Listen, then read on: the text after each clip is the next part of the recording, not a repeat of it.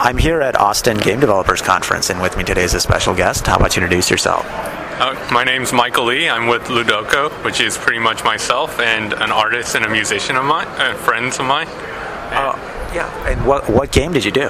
I'm currently working on Paranormal Puzzle Society, which is an independent casual puzzle game. And, how did you get inspired to do a puzzle game? And talk about the development process. Well, I've always sort of been a fan of the casual games like the ones made by PopCap, specifically the ones made by PopCap, because they're not only sort of these typical casual genres, but they're incredibly polished and high quality, so they're incredibly addictive to play.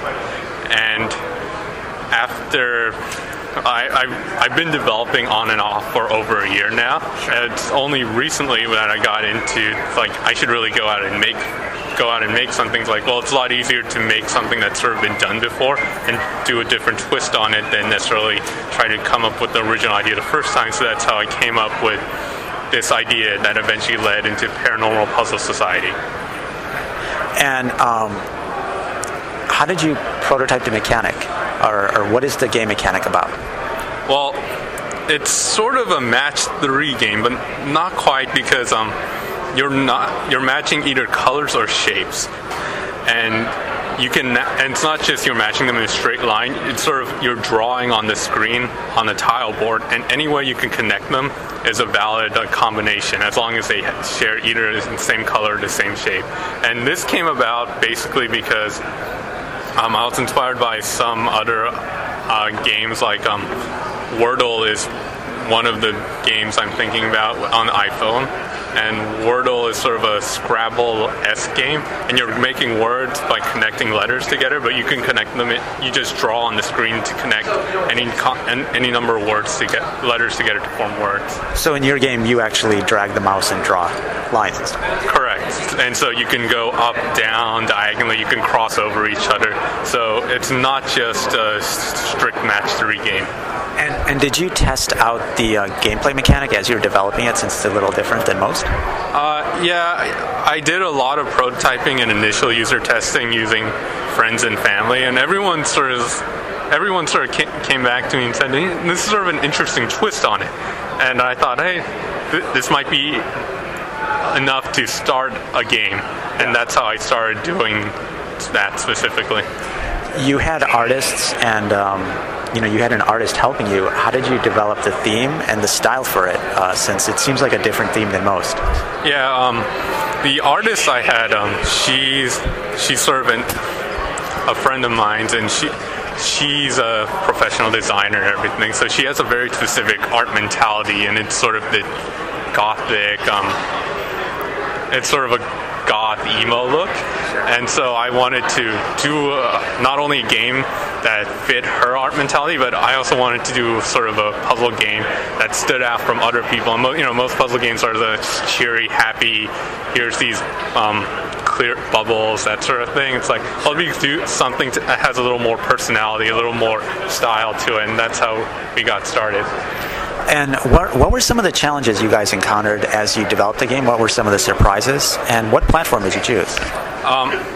Well, we were doing the game online using Flash, so you can just play it in your web browser. And the biggest development challenges is actually getting the game initially running.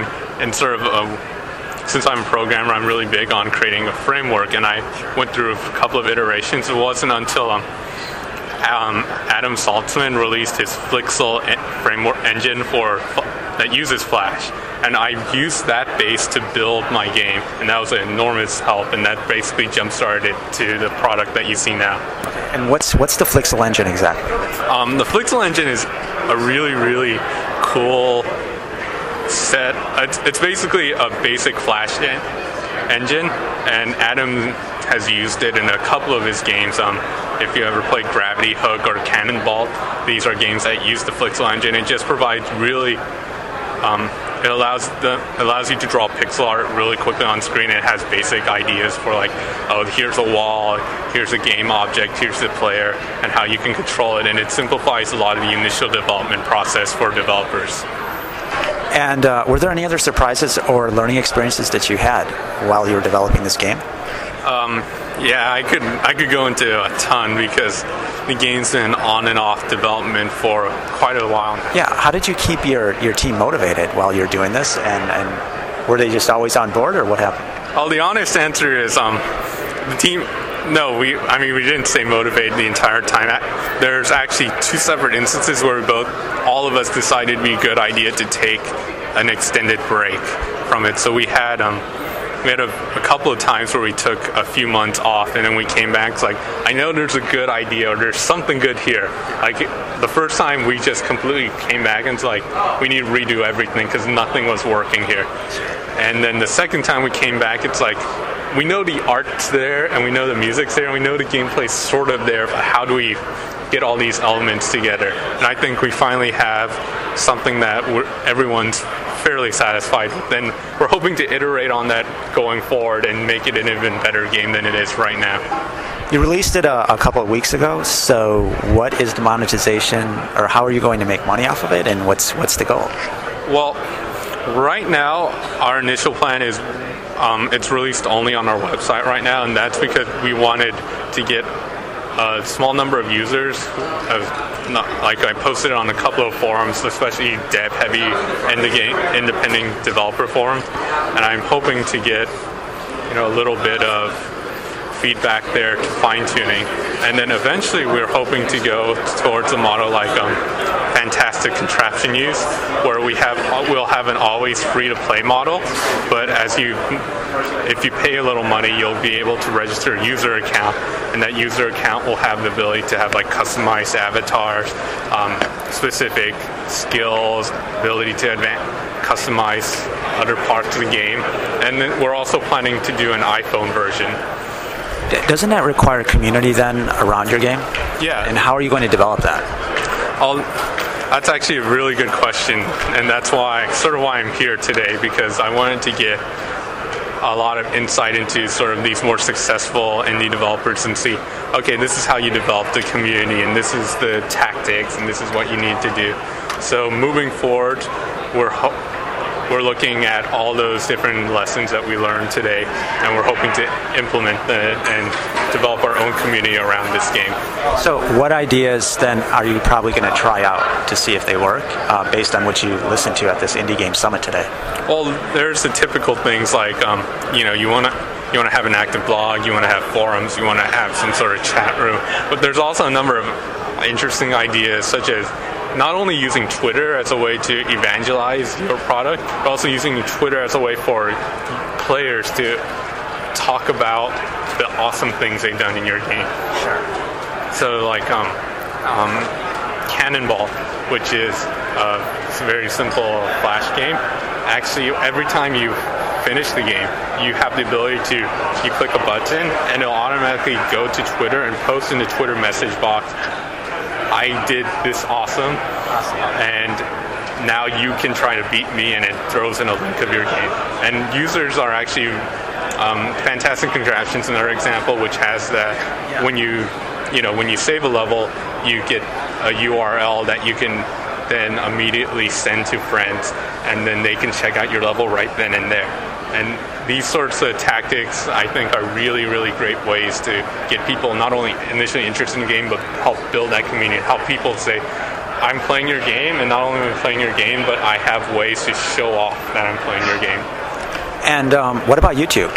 Yeah, and things like YouTube or Vimeo are all, not just gameplay videos, but videos of maybe development, like time lapses, or videos of weird things going on in your game that may not be indicative of the gameplay itself, but are just cool to show off what all be great tactics in terms of building a community for this game or any other game, honestly.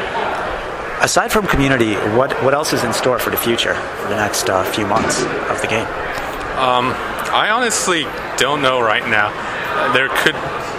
Other than continue developing the game, and we're trying to develop an iPhone version also, we're always interested in seeing what, I can't even predict what could happen in the next few months. And so we try to stay relatively open and just have, what our desires and what the fans want, and anything else to dictate where we go from here. And what suggestions do you have for other indie game developers who want to develop their own game? Well, basically, don't follow me. Just don't spend too much time worrying over what you're doing.